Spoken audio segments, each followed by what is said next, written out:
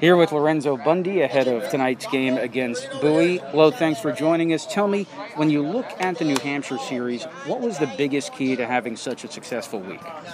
Well, obviously the offense really woke up, Jacob. I mean, everybody talks about pitching and it's 90% of the game and this and that, and that's no doubt that's true. But offensively,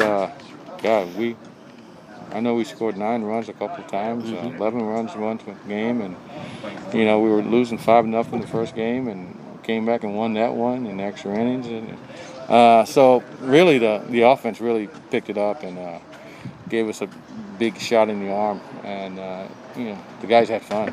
Just see them running the bases and doing things and hitting home runs, and it was a great series for us offensively. Yeah, how about that come from behind 8-7 win? Because that was the sort of game where you couldn't pull out the win earlier in the year. And to be able to get that win trailing after 8 and win in the 10th, how important was that? I think it was just kind of a flip of some of the games that we had lost. If you look at some of the games that we'd lost in the first couple weeks of the season, we had been walked off a few times, had a couple leads that we couldn't hold and things like that. So it kind of felt good to be able to get it done, and it springboarded us, no doubt about it. Even the game that we lost, we had a chance. 3-3 ball game in the 8th inning, and Della had a tough 8th inning, and we weren't able to keep the game close at that stage, and they got that one, but. No, it's. I think the confidence level of the guys now, especially offensively, is at a season high, and our pitching's done pretty good. Our pitching's kept us in ball games and given us a chance to score, and don't have as many long innings. Get the guys back in the dugout, get the bats back in their hands, and kind of rolling that lineup over and over again. So that's a pretty good thing right now. How about a couple of guys that had big series, starting with Carlos Cortez? Yes, Carlos had a really nice. I think he likes New Hampshire a lot. Carlos is an interesting guy. I really like his bat. I think his bat's got a chance to play in the big leagues. He's done a very adequate job in left field. I'm going to start playing him a little bit in right also, because I know he's not going to be a center fielder in the big leagues, but there comes a chance if that bat continues to play.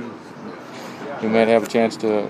You might need him in left. You might need him in right. He might be a guy off the bench that can come in and pinch hit for you, do some things. He's got some power. He's got some extra base power in his bat, and he's starting to feel good about himself. And it's really happy. He's been a lifesaver for us at the top of that order. A couple of guys that have really given sort of an infusion of offensive power: Mangum and Singer. Yes.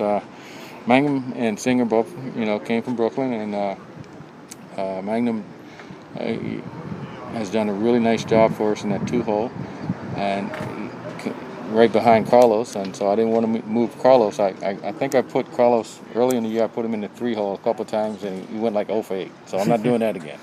And so we're going to keep him there for right now. But Mangum has been not only offensively, but he's solidified us defensively in center field. We have somebody that can, that we can count on day in and day out to go out there and play center field and play good defense. And he's a spark plug for us, no doubt about it. He brings energy. He plays hard. He's shown some extra base power with a lot of doubles.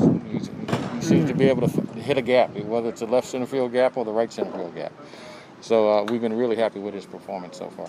Winokur is a guy sort of under the radar in 4 games, hitting like 400 too. Winnie had a good series. He's kind of in that outfield mix where we have 5 outfielders, so it's really hard. It's really hard, and this homestand is going to be really important for us because we have the DH for 2 weeks, and then after that we go on the road for 2 weeks, and there's no DH. So it's gonna kind of limit some at bats for certain people. So we want to keep everybody going, trying to keep everybody swinging it good. Winnie's one of. I mean, all my guys work hard, but Winnie's one of those guys that really gets after it and puts in a good effort as far as working hard and stuff like that. So we're trying to keep him happy, but we've been happy with Winnie he had a nice time. He had a good time in Manchester also. Yeah. Lastly, this Bowie team's no joke. When you look through that lineup, particularly Rutschman, and you get a Yes. pitcher like Rodriguez tonight, what do you see? Yeah, well, I see, especially Rutschman. You're talking about a guy that was, number one pick in the country, and he's going to be in Baltimore soon. I don't know how long they're going to leave him here, but I don't know if he's going to Baltimore. But he need to get up and out of here. And probably sooner than later. Tomorrow? Yeah, like right now.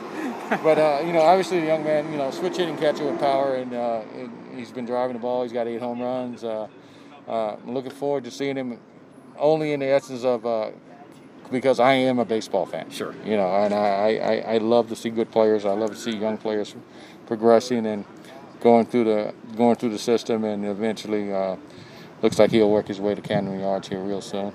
But I'm interested in seeing him personally. I saw a little bit of him a couple times on TV living out in Arizona in the Pac-12 area. Saw a little bit of him out there. And he's a pretty good player. He's a really good player. Who was the other gentleman you mentioned? Rodriguez, tonight's pitcher. The ninth pitcher. I guess the arm runs around 98 and 97 and consistent velo and stuff like that. So we're going to have a work cut out for us tonight. We're going to see some challenging stuff, and hopefully the Rumble Ponies will be ready to take it on. Well, we're looking forward to seeing it. Thanks, Lo. Appreciate it, Jake.